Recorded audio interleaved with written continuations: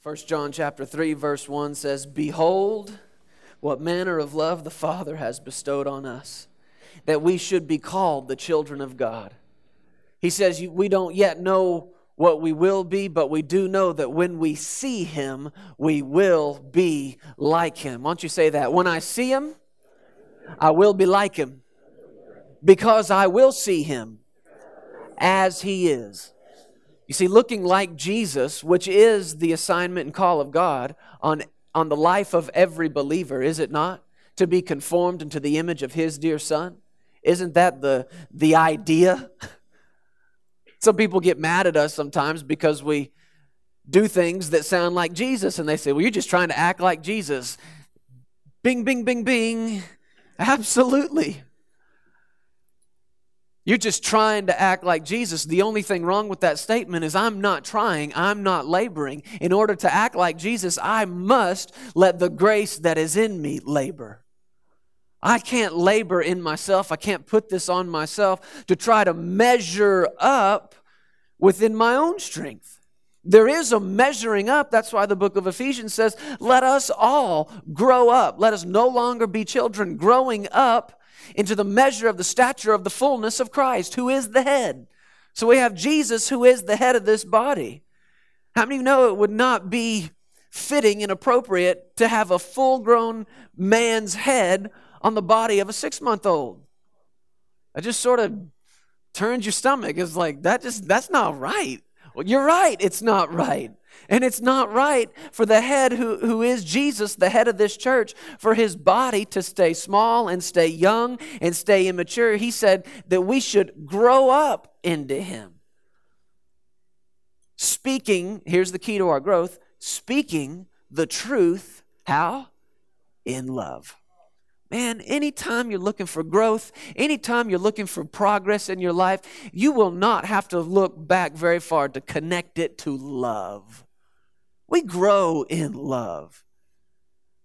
That's why Jesus said in John chapter 14, verse 21, "He who has my commandments, hears my commandments and does them, is he who loves me, and my Father will love him, and I will love him, and I will manifest myself to him." Is this what we've been looking at for 3 days now? I want you to put John 14:21 on the screen behind me, but I want to look in the Amplified Bible. This is what we are after. And this pursuit does not end tonight when this service is over, sometime past midnight. No, I'm kidding. Maybe. You'd be all right with that, wouldn't you? Don't you hate it when preachers ask questions like that? Oh, you want to go longer? You got 4 or 5 people, they're like, yeah, go. And about 18 or 20 of them are going, oh, dear God, I wish this guy would. But hey, there is nothing more precious and nothing more valuable. I guarantee you, whatever it is you think is more important than a manifestation of Jesus is not more important. Amen? I want to look at this, John chapter 14, verse 21 in the Amplified. "He who has my commandments and keeps them, it is he who loves me." Here you go, the Amplified. "The person who has my commandments and keeps them is the one who really loves me. And whoever really loves me will be loved by my Father, and I too will love him and will show, reveal, manifest myself to him." And this is what it means to have something made manifest. "I will let myself be clearly seen by him and make myself real to him." How many of you would like for God to be even more real to you in your life?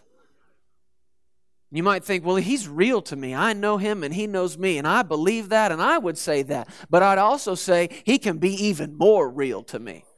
I hadn't seen all there is to see yet, and you have not seen all there is to see yet. But I should see more tomorrow than I did today. I should see more tomorrow than I've ever seen before in my life. Again, this whole thing is ascending. We're ascending. We're going up. And Jesus said, I will reveal myself to him. I will make myself clearly seen to him, make myself real to him. That's what I want. That's what I'm after. Jesus made real to me. Because you see, when Jesus is made real to you, that just ends the argument.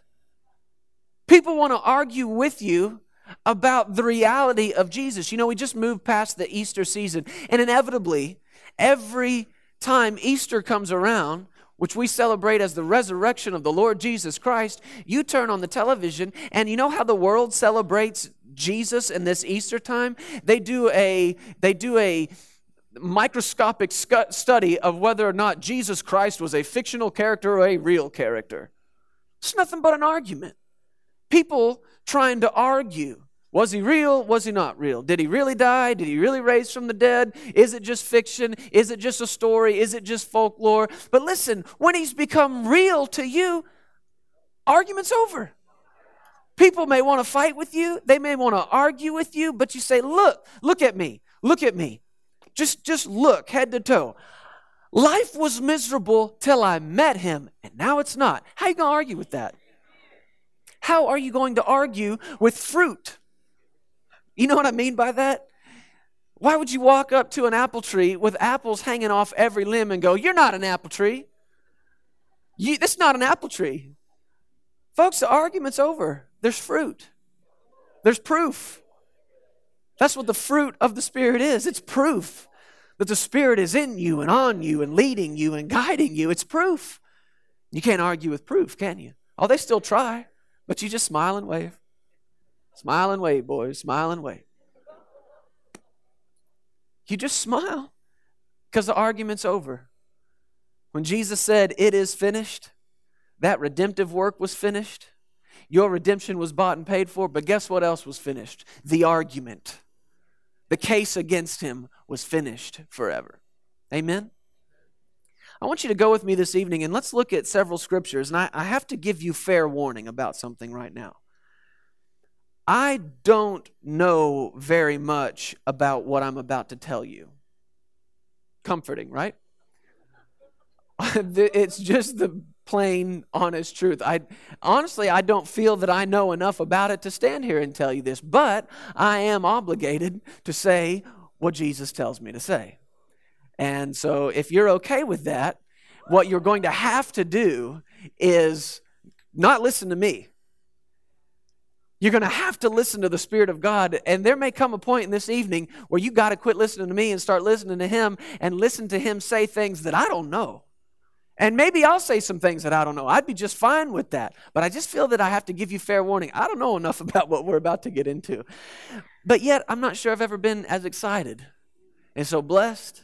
And what we're about to get into tonight, something has happened to me in the last several days. Sometimes I wish the Lord would give me a message like weeks in advance. It just doesn't seem to work that way. I don't know why it is. I try. But something happened to me just a few days ago that let me know, okay, this is what it's all about. And as far as I'm concerned, what's about to take place in here tonight is what we've been moving towards for 3 days. Last night was a wonderful night, but it was foundation for tonight. You believe we can go higher? I do too. Let's go first of all tonight to the book of Exodus chapter 33. And if you'd like to, you can also find the book of 2 Corinthians chapter 3. Exodus 33, 2 Corinthians chapter 3. I've never really understood why we had people find multiple places at one time, to be quite honest. It's not like it's going somewhere, you know. You don't. 2 Corinthians will be there the same way it always was. But if you want to go ahead and find it, feel free. Maybe that's just religion or something. I'm not sure. I'm not going to quit doing it. I'm just saying I don't get it. Okay, Exodus chapter 33. Let's start reading in verse 12. This is an account you've heard before about a man named Moses. And Moses had a very interesting encounter, to say the least. He had an experience with God that no doubt marked and defined his life for the rest of his life. And as a matter of fact, I believe this experience that he had with God has defined his life for us. And many times when we think of the man Moses, it's this example and this illustration, this account. Exodus 33 verse 12, Then Moses said to the Lord, See, you say to me, bring up this people, but you have not let me know whom you will send with me. Yet you have said, I know you by name, and you have also found grace in my sight.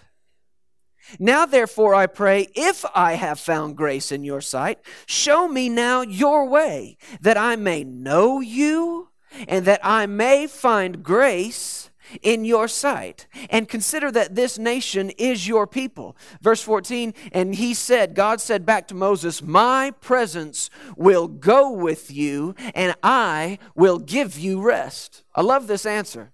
Moses talked very boldly with God. He had a relationship with God that I dare say no other person on the planet had with God. And he spoke very plainly with him, and he said, look, God, you said that you are with us. You said that we found grace in your sight. Notice what he said. Let me just read it to you again. See, you say to me, bring up this people, but you have not let me know who you will send with me. I want to know, if you're saying all this about us, if you're saying we're supposed to go somewhere, if I'm supposed to lead these people, you have not yet told me who you're going to send with me. And I love God's answer. He said, I'm going with you. My presence will go with you. Now, I want you to take note of just the verbiage, the language that's used in this illustration. We'll make note of some of these things in a moment. He said, my presence will go with you, and I will give you rest. And Moses said in verse 15, if your presence does not go with us, do not bring us up from here. In other words, yeah, I know you're going. Duh. Because if you're not going, I'm not going. If you're not going with us, don't even bother bringing us up from here. For how then will it be known that your people and I have found grace in your sight? That's about the third time he's mentioned this, finding grace in the sight of God. Now, somebody remind me real quick. Are we in the Old Testament or the New Testament? Old Testament. Okay, interesting. How then will it be known that your people and I have found grace in your sight, except that you go with us? So we shall be separate, your people and I, from all the people who are upon the face of the earth. So the Lord said to Moses, I will also do this thing that you have spoken, for you have found grace in my sight, and I know you by name. I know I just asked you this, but I've seemed to have forgotten. Are we in the Old Testament or the New Testament? We are in the Old Testament, folks. But what Moses has here with God, this exchange, this conversation that Moses, this Old Testament guy, has with God, is dangerously close to a New Testament experience. Dangerously close. Just listen to the way they're talking to each other. You're telling me I have found grace in your sight? That's not just a New Testament word, that's the New Testament word. And Moses is saying, if I have found grace in your sight. And God is saying to him, yes, indeed, you have found grace in my sight. That word is so loaded, so full, so packed. It means favor. You have found favor, Moses. And God is making this promise to him. I'm going with you. God, this is so New Testament of God. I'm like, what are you doing? You are like a few thousand years early here. Stop this. I'm going to go with you. It's Jesus who says, lo, I am with you wherever you go to the ends of the earth. What are you doing telling this Old Testament guy that you're going to go with him? This is dangerously close to a New Testament experience. You found grace in my sight. What else did he say? I will go, my presence will go with you. Check this out. And I will give you what? Rest. There's another big New Testament word. Now, rest is something God did institute in the Old Testament, but he instituted it as a picture of what was to come. Rest is a big, big, big, big deal to him. Rest is a big thing to him. You remember when rest showed up? That first week number 1. And when God looked back on that seventh day And actually, all throughout that week, what did he say every time there was a day that was completed? He looked at the work and he saw that it was good. Saw that it was, say it again, good. Day 1, saw that it was. Day 2, saw that it was. Day 3, it was 4, 5, 6. What did he say about 7? The day of rest. It's holy.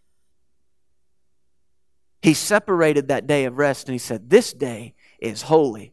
And if you read just somewhere in here in this, I think it's in Exodus on into Deuteronomy, you're going to find out that God was so serious about it that he said, look, if you go outside of your tent on the Sabbath day to do work, I'm going to kill you.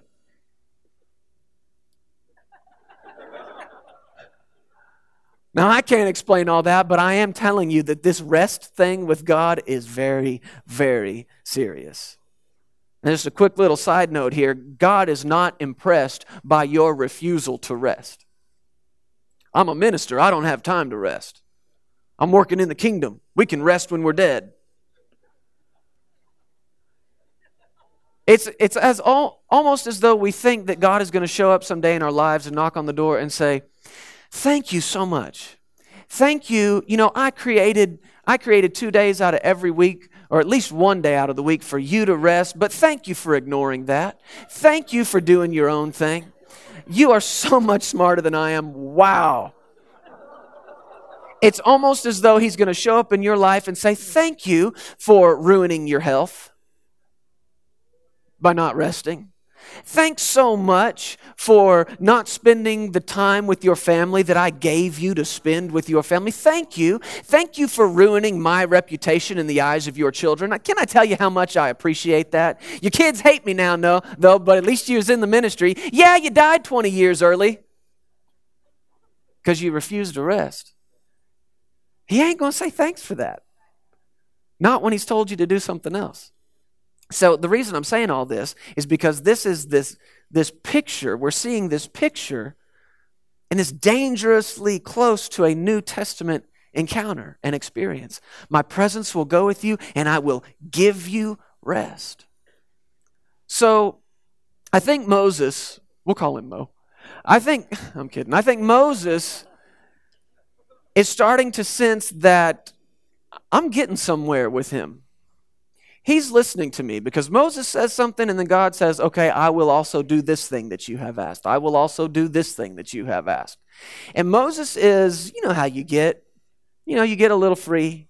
You get a little loose. You get comfortable with somebody. And what used to, you didn't want to infringe. You didn't want to ask too much. But, when you get used to somebody, we've been at Nate and Evan's house for like 3 days now. And, when you show up, it's all niceties and politeness and stuff. Now I just walk straight to the refrigerator. And we asked them something this afternoon. I don't even remember what it was. And Evan was like, yeah, we don't care. It had something to do with the house. We don't care. And I was like, man, you guys are so nice. Y'all are so easy to take advantage of. Thank you so much. What happens when you get comfortable with somebody? You get bold. You get bold and you start requesting stuff that you might not have requested a little while back. But Moses is having this experience with God, and he's like, okay, you're going with me. You're going to give me rest. You said I've found grace in your sight, which let me add something to that real quick. Grace. I love the expression found grace in my sight, because I don't care what side of Matthew, Mark, Luke, and John you live on, Old Testament or New. The only place to find grace is in the way the Father sees you. Ooh, I got excited about that earlier. You found grace in my sight. Grace is found only in the way He sees you. Amen? Are y'all with me tonight? Come on, get in this, man. This is nice. I like it in here. Come on, get in this with us. So Moses is, again, testing the waters here. He's found grace in the sight of God.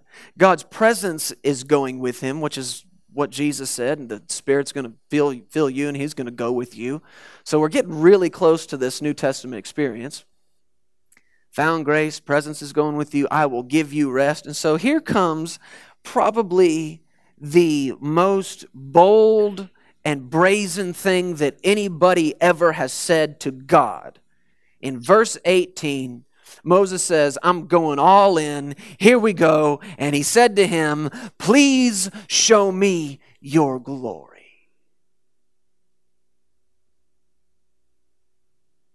He's gotten everything else he's asked for up to this point. And he says, I'm going all or nothing. I'm going for broke. Please show me your glory. What did God say, verse 19? Then he said, I will make my goodness pass before you, and I will proclaim the name of the Lord before you. I will be gracious, there it is again, to whom I will be gracious. I will have compassion on whom I will have compassion. But, he said, you cannot see my face. For no man shall see me and live. So I've heard this preached a number of different ways. Moses said, show me your glory. And I've heard people say that God said you can't see my face, but what he showed was his goodness, and the glory is his goodness. The glory is his presence. And it is all those things. And this is where we get to the part where I just don't know enough, okay? I'm not theologically astute and aware enough to tell you what he saw or what he didn't see, but I can tell you this from what God said: he didn't see it all. He didn't see everything. I know that. Can you see that? Does that bear witness with you? Are we in agreement here? Whatever it was he saw that day, and let's agree, he saw some stuff. He saw some stuff, y'all.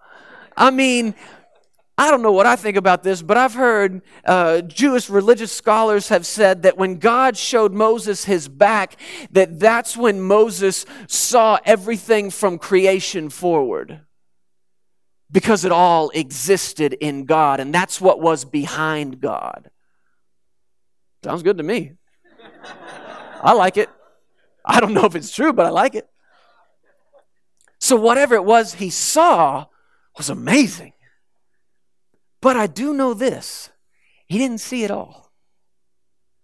Somebody tell me what he didn't see. What did God say you cannot see? Moses said, show me my glory. He said, okay, here's what I'll tell you what I'll do. I will show you my goodness, and I will put my hand over you, and as I pass by, I'll remove it, and I will let you see my back. But no man shall see my face, because no man shall see me and live. So there are these three things that connect.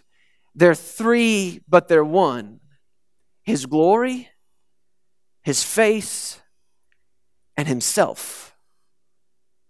No man shall see my face. No man shall see me. And that makes sense to us, right? This is kind of a strange example, but if you didn't have a face, we couldn't recognize you. It'd be hard to know that you were you, right? That's you. That's you. You recognize each other by the face. And when you think you recognize somebody by some other facet of them, you go out on a limb and you might have an interaction that ends up being kind of awkward because you thought whoever that was somebody else. I don't know why this sticks out in my mind, but I must have been, 8 years old. And we had gone to the grocery store, and my parents went inside. We went inside as a family. I don't really know what happened, except that I told one of them, I said, I want to go back to the car. I want to go back to the car. And they said, okay, go back to the car. You can sit and wait on us. Well, I'm walking back to the car, and there's a car in the parking lot that I thought was our car. Looked just like our car. So you know what I did? Yeah. I went and stood on the back bumper of this car and started jumping up and down. And I saw a head in the front seat thinking my dad must have come back to the car. I'm jumping up and down on the back seat the back of this car on the bumper, and the whole car's going like this, and the person in the front seat whips around and looks out the back window. It wasn't my dad's face. I didn't know her.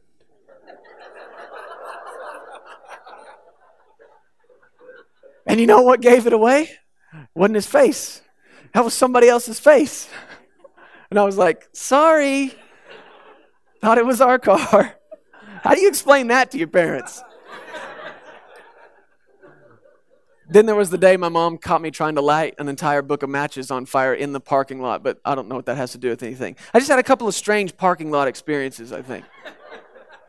But it's the face. We recognize each other by the face. And whatever of God that Moses did see, as wonderful as it was, somebody help me, was it complete? No. There's something missing. He came all the way up to what I call this New Testament encounter and experience, and God said, okay, buddy, that's far enough for right now. And I'm reading this thinking, God, what are you doing? Stop, hold on, all that's for us or something. I mean, you can't give all that away. And that's why he said to him, I'll show you my goodness. I'll show you what's behind me. But you can't see my glory, my face. You can't see me and live. And when he says you can't see me, what he's saying is you can't see what makes me me. The glory of God is the presence of God, but it's more than that. It is the very essence of God. The glory of God is what makes God God. And Moses is asking, he is saying this, give me an experiential knowledge with the part of you that makes you you. I want that. See, I've had the cloud, and we've had the fire, but I want the part that makes you you. We've seen the demonstrations in Egypt. We saw what you can do. Yeah, you're tough, you're strong, everybody gets it. You tore a whole sea in two. We get it. I want to see you. I want the part that makes you you. Did he get it? No, he did not. Let's find out what he did get. 2 Corinthians.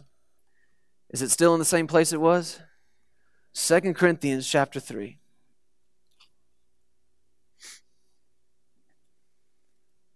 I hope you're hearing this tonight.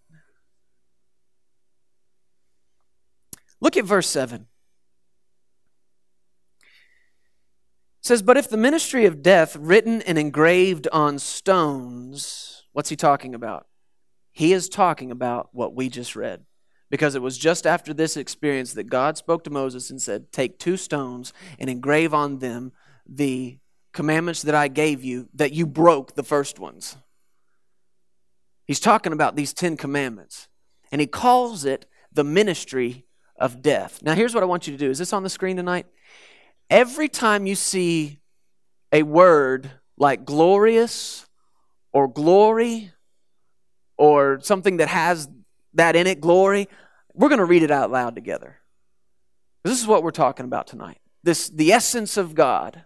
So let's try this. But if the ministry of death written and engraved on stones was glorious, so that the children of Israel could not look steady at the face of Moses because of the glory of his countenance, which glory was passing away, how will the ministry of the Spirit not be more glorious? For if the ministry of condemnation had glory, the ministry of righteousness exceeds much more in glory. For even what was made glorious had no glory in this respect because of the glory that excels.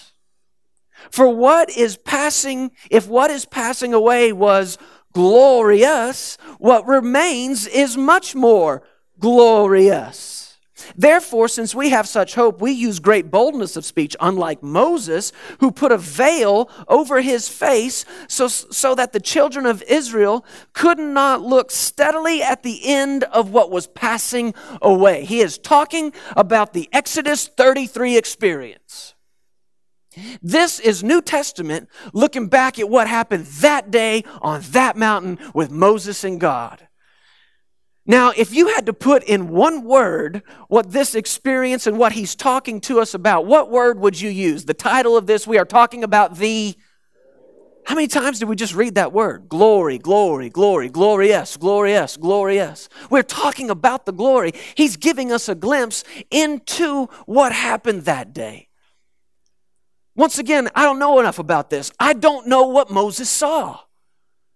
I know it was significant enough that he stood up there. He was up there for 40 days, ate nothing and drank nothing, but was sustained by whatever it was he saw. And it was so real and so vibrant and so bright, it got on him. And he came down that mountain and his face was glowing, y'all. It was glowing. He had to put a veil over his face. This is key. He had to put a veil over his face. And you read that in the Old Testament and you think, man, Moses, your face is just too bright to look at. But that's not why, according to 2 Corinthians 3, they put the veil there. Let me see if I can find this. Look at this again. Verse 11, for if what is passing away was glorious, whatever he saw that day, it was glorious to a degree. Now, it was a large degree, but was it complete? Why not? What didn't he see? Come on, say it out loud. What didn't he see? The face. The face. And it was because that glory was passing away. For if what is passing away was glorious, what remains is much more glorious. Can you see that we are comparing two separate glories? This is a tale of two glories. He's comparing the glory that was passing away with the glory that remains.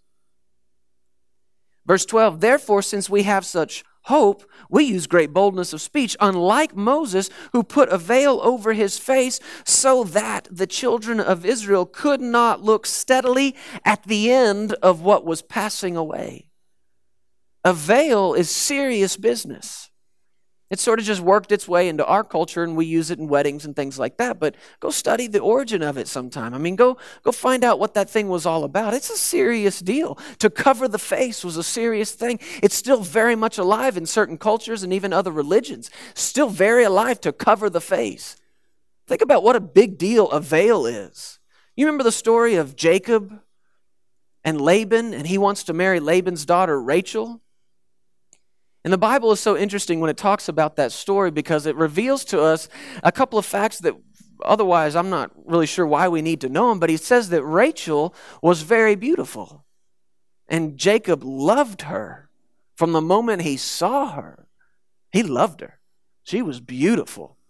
But how many remember the other sister? Somebody say the other sister. What was her name? Leah. And you know what the Bible says about Leah? Basically, she had a nice personality. That's essentially what the Bible says about Leah. It was like, Rachel, really pretty. Leah, not so much. Seriously, go read it for yourself. Do you remember what happened, though? Laban told Jacob, you work for me for 7 years, and I will give my daughter Rachel to you in marriage, and she'll be your wife, and you'll be free. And the Bible, it's so great when you get these little glimpses into the souls of people. It says, to Jacob, it seemed like no time passed at all. So in love with her that 7 years flew by like that. And there he is on his wedding day, and here comes the bride. But how many of you remember this story? Does anybody remember this story? Was it Rachel behind that veil? No, it was the other sister. Now, folks, that's a serious veil. I don't know if this was like a full body veil or what, but it was serious enough that she comes walking down the aisle and Jacob's like, here she comes. Well, okay, it must be Rachel. Here she comes. He's so happy, so excited. Stands there, gets married. It goes into a few other details. Marriage night details. Also tells us that there was a lot of drinking going on that night. And it wasn't till the next morning that Jacob came out of that tent and said, hey, you tricked me. Folks, that had to be a serious veil. And she must not have taken that thing off all night long.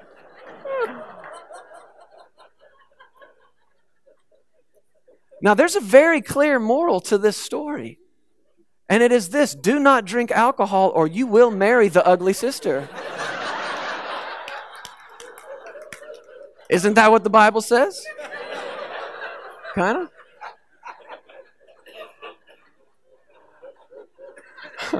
But now you can see what a serious issue a veil really is. What does a veil do? It clouds vision. You don't see distinctly.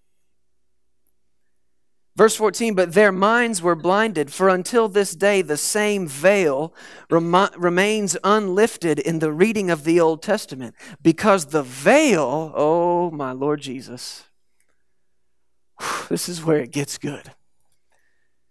The veil is taken away in Christ. The veil is removed in Christ Jesus. Verse 15, but even to this day when Moses is read, a veil lies on their heart. Nevertheless, when one turns to the Lord Jesus Christ, the veil is taken away. Now the Lord is the Spirit, and where the Spirit of the Lord is, there is liberty. Verse 18, but we all, with unveiled face, beholding as in a mirror, what? The glory of the Lord.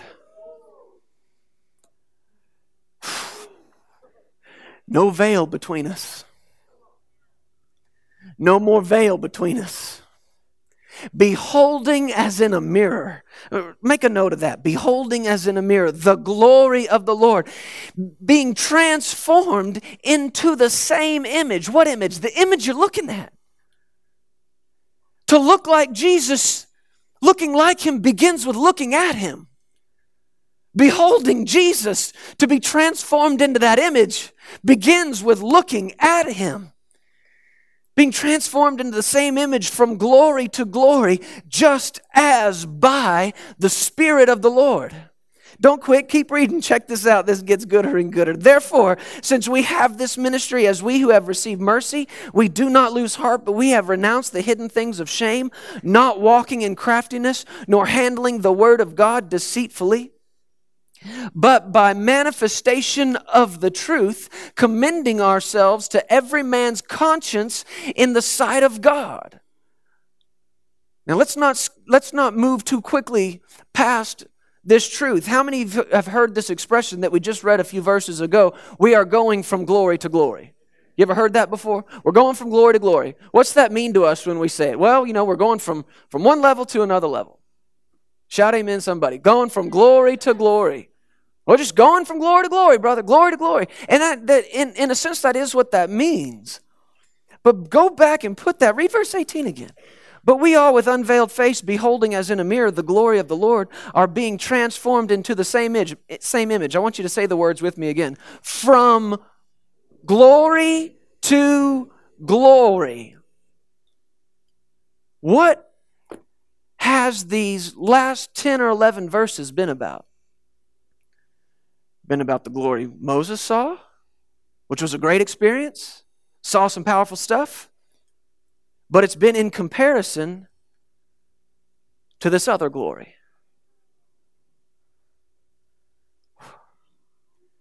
And when that veil comes off your face and you see Jesus, you go from glory to glory. It's not just talking about another level. We're comparing two glories here. We're comparing this glory that, as good as it was incomplete.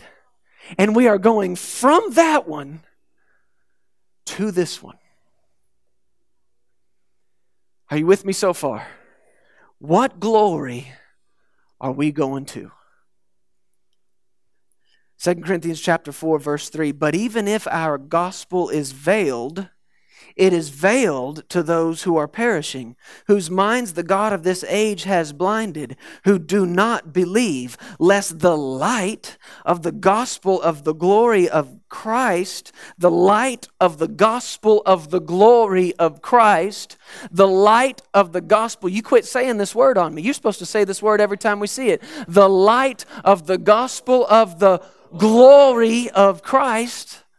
The gospel is the glory of Christ Jesus, the light of the gospel of the glory of Christ, who is the image of God, should shine on them. Verse 5, for we do not preach ourselves, but Christ Jesus our Lord, Him we preach, and ourselves your bondservants for Jesus' sake. Get ready to jump out your chair. Verse 6, for it is the God who commanded light to shine out of darkness, who has shone in our hearts to give the light of the knowledge of the glory of God. Where is it?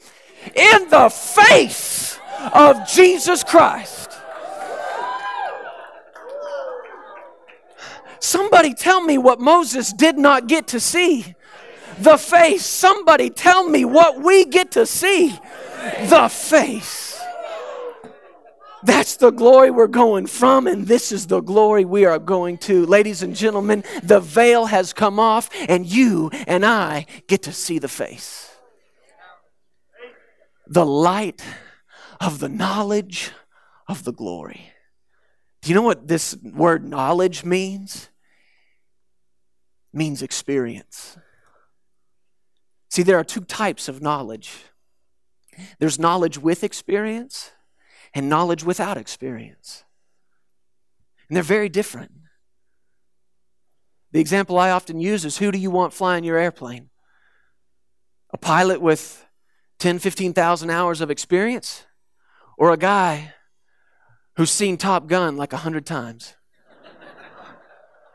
Read a bunch of airplane books, subscribes to a bunch of airplane magazines, never actually flown a plane, knows a lot about airplanes, could even point to parts, identify different kinds. Two different types of knowledge.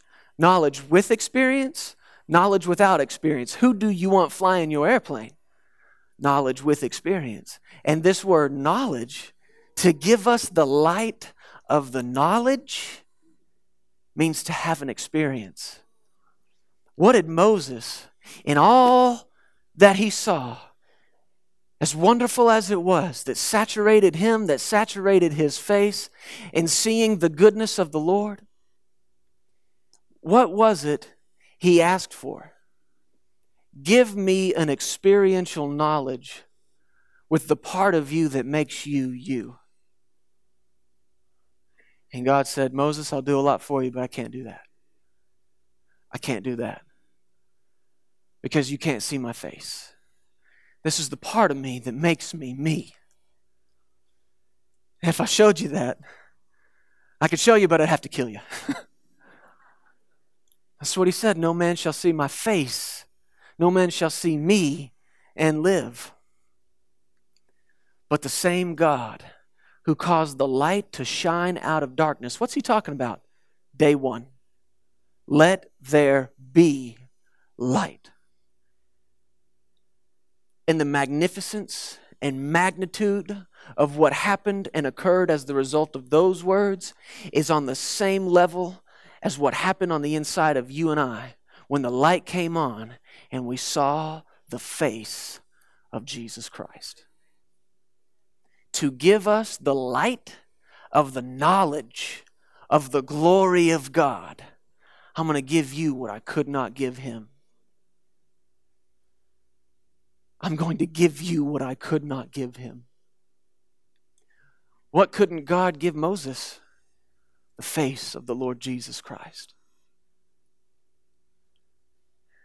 To give you the light of the knowledge of the glory of God in the face of Jesus Christ. Come on, let's just pray in the Spirit for a moment. Thank you, Lord Jesus. Worship the Lord. Do it out loud. Do it with your hands raised. Do it with your voice raised. Thank you, Jesus. Glory to God. We're not done with this yet. It'd just be good to hear from the Lord. Thank you, Lord. Thank you, Lord. Thank you, Jesus.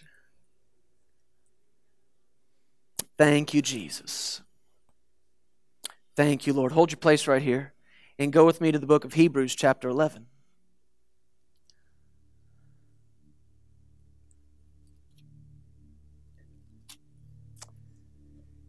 You know, Hebrews chapter 11 is that great faith chapter. It goes through all these Old Testament characters. By faith, Abraham. By faith, Isaac and Jacob and Rachel and Sarah. And by faith and over the different ones by faith. And in verse 23, he comes to Moses and he says, by faith, Moses, when he was born, was hid 3 months by his parents because they saw he was a beautiful child.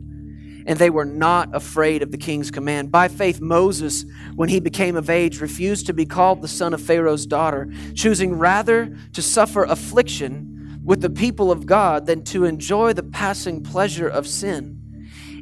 Verse 26, esteeming the reproach of Christ greater riches than the treasures in Egypt, for he looked to the reward.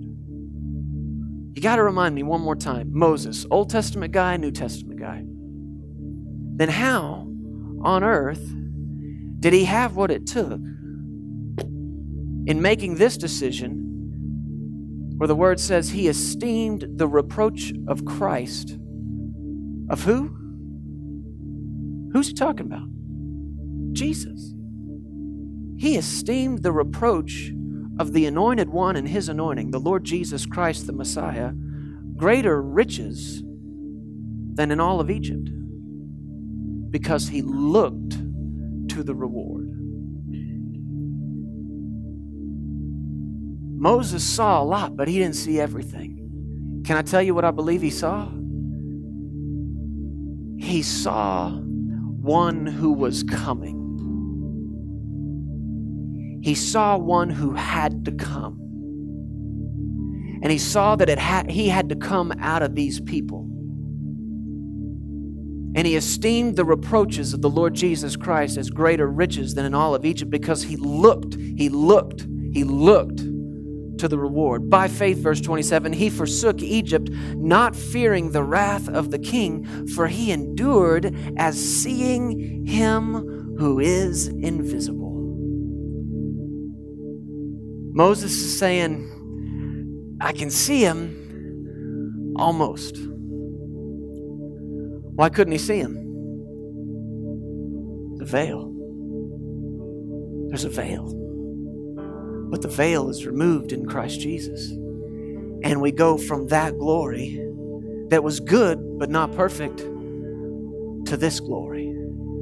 And again, this chapter, by faith, Abraham, every one of these, by faith, Jacob, by faith, Moses, by faith, Joseph, by faith, all these Old Testament characters, until you get to verse 40, and it says, God having provided something better for us, that they should not be made perfect apart from us.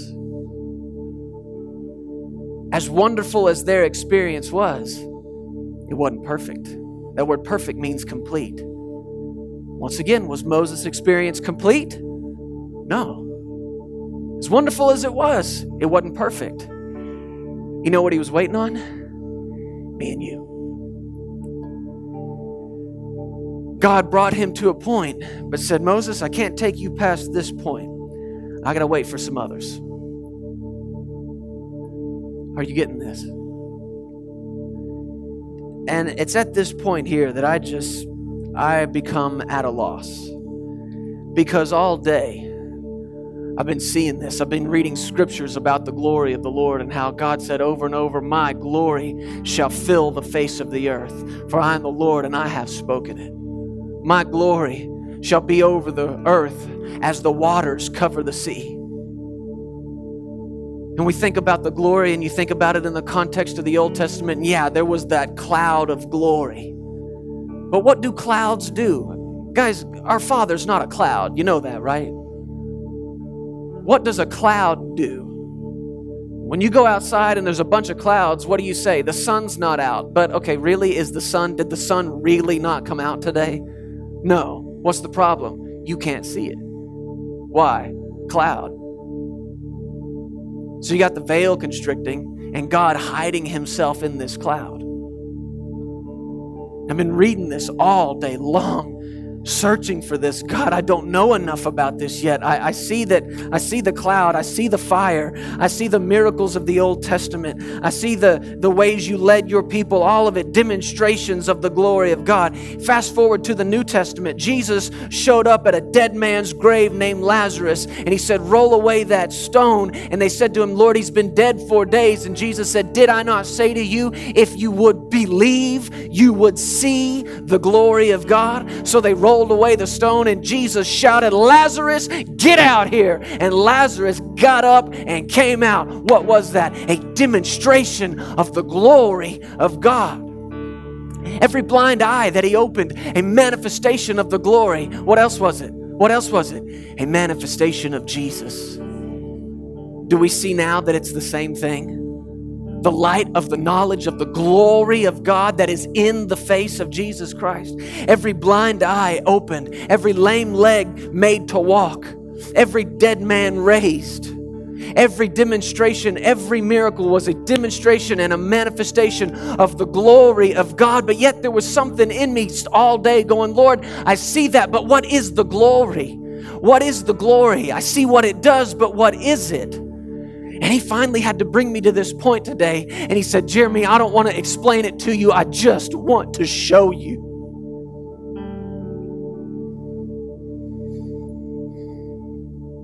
The best definition that we have for the glory of God is the presence of God, heavy with everything good. That's what that word glory means. It means heavy and weighty. And I kid you not, for over a week, maybe more like 2 weeks, coming into this meeting, Sarah and I both have had this thing on the inside of us. And there were times when all we knew to do was pray in the Spirit. I kept saying this. I would say to her and others that we were asking to pray, I would say, I don't know what's going on. I don't like this word, but it just feels heavy. It just feels heavy. And I didn't like the word because my God is not a burden. He doesn't put burdens on people. He removes burdens. And I didn't like the word heavy, but it's all I knew to say. And we're praying in the Spirit. And I never felt like something was wrong. I just didn't know what was up. And all I knew to do was pray in the Spirit. And at the end of it, say, okay, Lord, thank you. I received that, whatever it was. And today I'm walking back and forth in this room, and that same brick just sitting in the middle of my chest, going, God, what is this? And he said, you need to get more familiar with my glory. Don't resist what I'm telling you to yield to. He's telling me nothing's wrong. I'm sorry. You remember when the cloud of glory so filled that temple, where those priests were singing, the Lord is good and his mercy endures forever. And they said it over and over and over. And the cloud of the glory of God filled that place. And the Bible says the priests could not even stand to minister. It got so heavy. It got so weighty. But the weight was that part of God that made God God. And when you sense that begin to move on you, don't fight it, yield to it. And if you have to, drop to your knees and take that veil off your face. And don't you ever again cry out to God, show me your glory. That's what Moses said. Don't go back to that glory. Here we are going, show me your glory, show me your glory, show me your glory. And God's going, I did. I have. Be very watchful over asking God to do things for you that he's already done. Be very watchful over asking him to do something for you that he already did through Jesus. Just receive. just receive. And maybe I'm the only one. Maybe it's because I don't know enough about it to communicate it right. But glory, I don't know what else to say.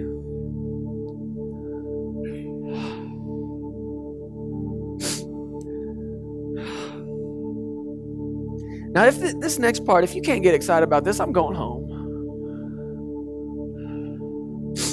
Verse 6, it is the God who's commanded the light to shine out of darkness, who has shown in our hearts to give the light of the knowledge of the glory of God in the face of Jesus Christ. But we have this treasure. What treasure? Good Lord, quit crying. We have this treasure. What treasure? Somebody help me. Thank you. Say it like you mean it. What treasure? Glory. Not just the glory, it's the light of the knowledge, the experience of the glory that's found only in the face of Jesus Christ. We have this treasure in earthen vessels. Can I see all the hands of earthen vessels? Very interesting word here that Paul used writing to this church, because this church was in the middle of a region who was known for exporting large amounts of earthen vessels, clay pots. They came up with a way to make pottery look expensive but was actually cheap. You thought Target invented it? No, the Corinthians did it.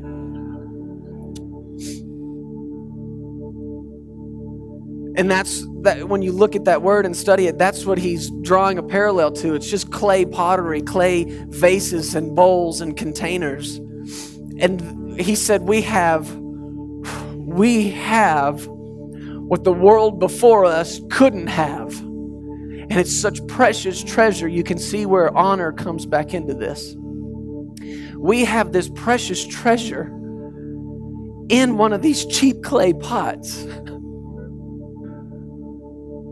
The treasure is inside this earthen vessel, that the excellence of the power may be of God and not us.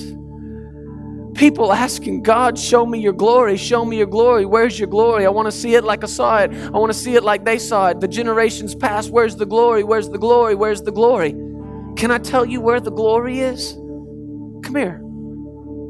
No, closer. Come here. In you. It's in you. Quit looking for it everywhere else. The manifestation of the glory that you long for is already in you. Let it out. Yield to it. Look at what this glory does. Verse 8, we are hard pressed on every side, but we are not crushed. Isn't that interesting? What happens when you take a piece of cheap clay pottery and you apply great pressure, equal pressure on every side at the same time? What will a piece of cheap pottery do when you press it on every side at the same time?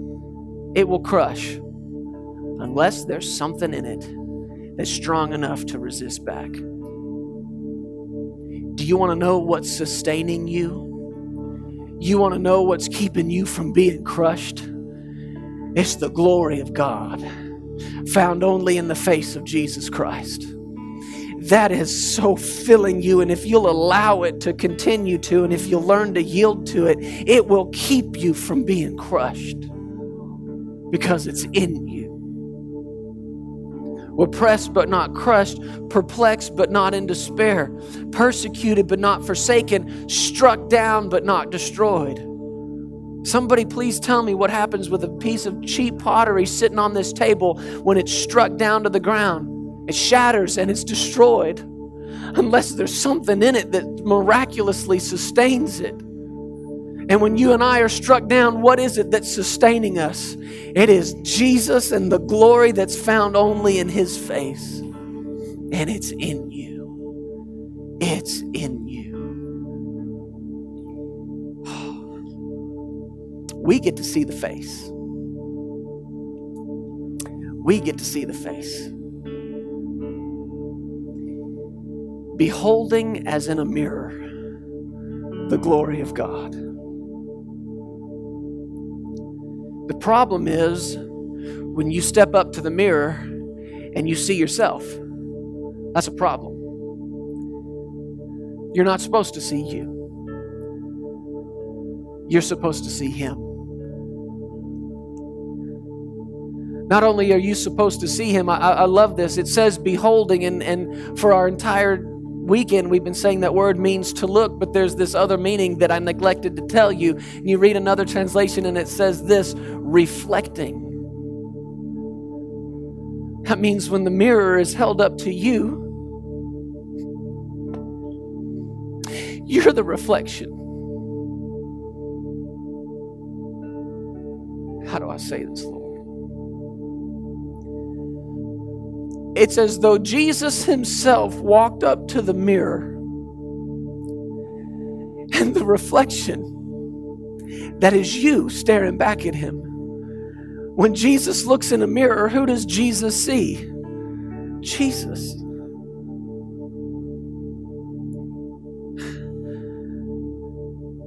The only way to find grace is to find it in the way He sees you. That's why God said, you have found grace in my sight, because this is how I see you. I quit looking at your exterior a long time ago. I'm looking through you, and I see the light of the knowledge of the glory, my glory, that's in the face of Jesus Christ. Oh, Jesus.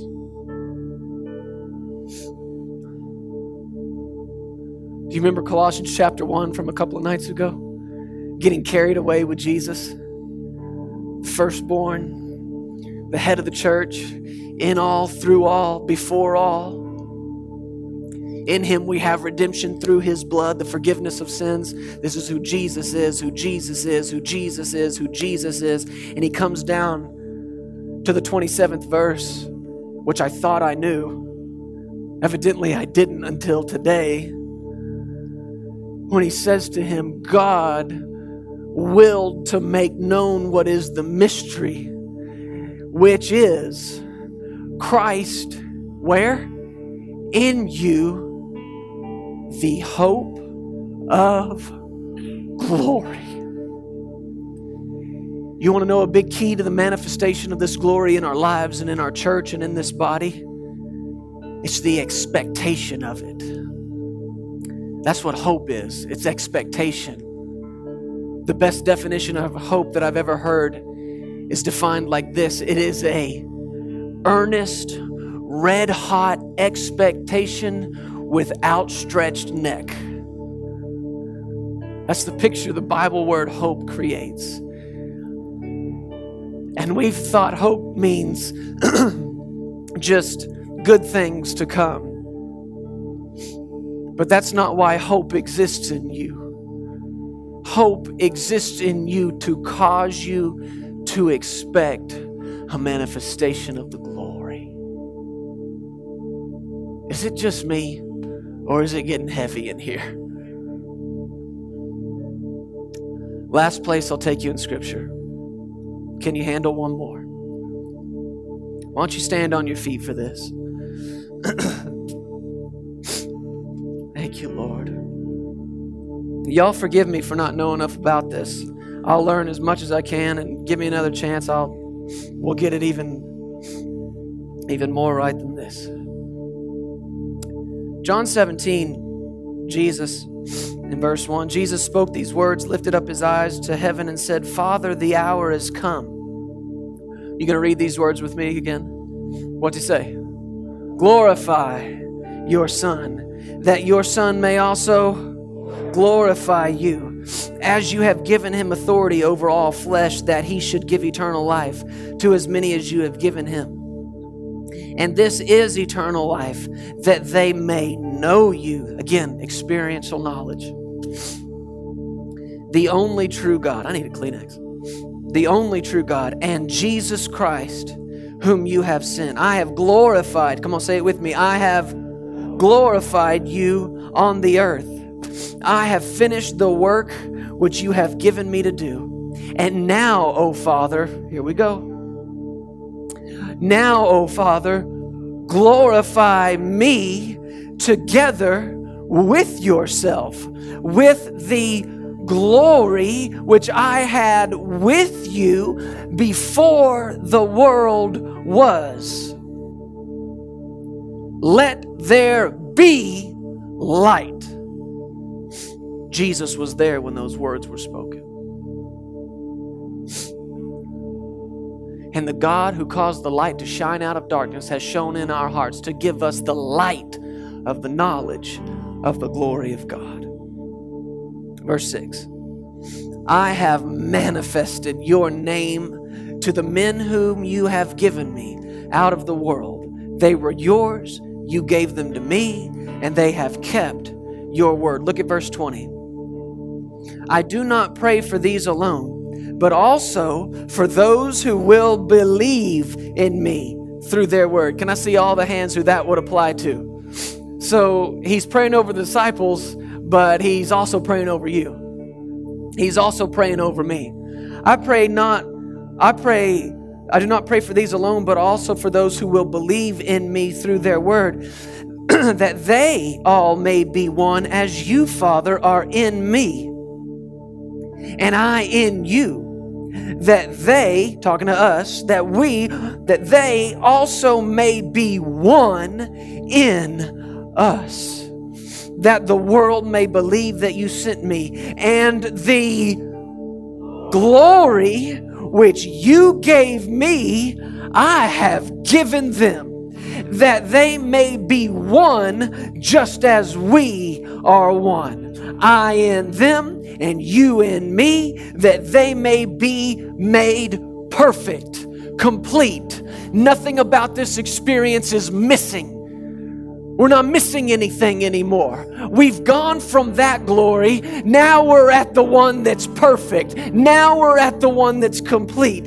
That they may be perfect in one, and that the world may know that you have sent me and have loved them as you have loved me. Swallow that. Our Father loves you as much as He loves Jesus.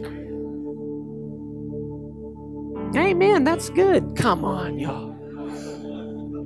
He loves me as much as He loves Jesus. Is there anything He wouldn't do for Jesus? Why? He loves Him. Is there anything He wouldn't do for you? No. Why? He loves you. Father, I desire that they also, whom you gave me, may be with me where I am, that they may behold my glory, which you have given me. For you loved me before the foundation of the world. O righteous Father, the world has not known you, but I have known you. And these men have known that you sent me. And I have declared to them your name, and I will declare it, that the love with which you love me may be in them and I in them. Oh, thank you, Jesus, for sharing your glory with us. Thank you, Lord. Oh, thank you, Lord. I hope you believe me when I say I wasn't trying to work anything up tonight. Then this is not, Sarah's the crier, y'all, not me. But the glory of God is so heavy, so wonderfully, so beautifully heavy.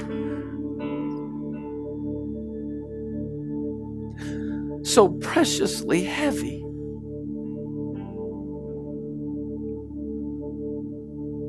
And when Jesus said, I will love him and manifest myself to him, this is what he was talking about. I will show you my glory. Thank you, Lord. Hallelujah. Hallelujah. Hallelujah. Thank you, thank you, thank you.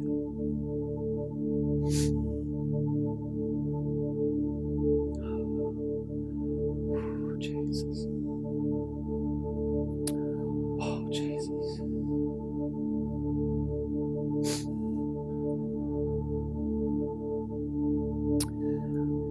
the face of the Lord Jesus Christ. I just can't get over that, y'all. We get to see the face. And I think the only level of glory that awaits us is when Jesus returns to take us home with Him.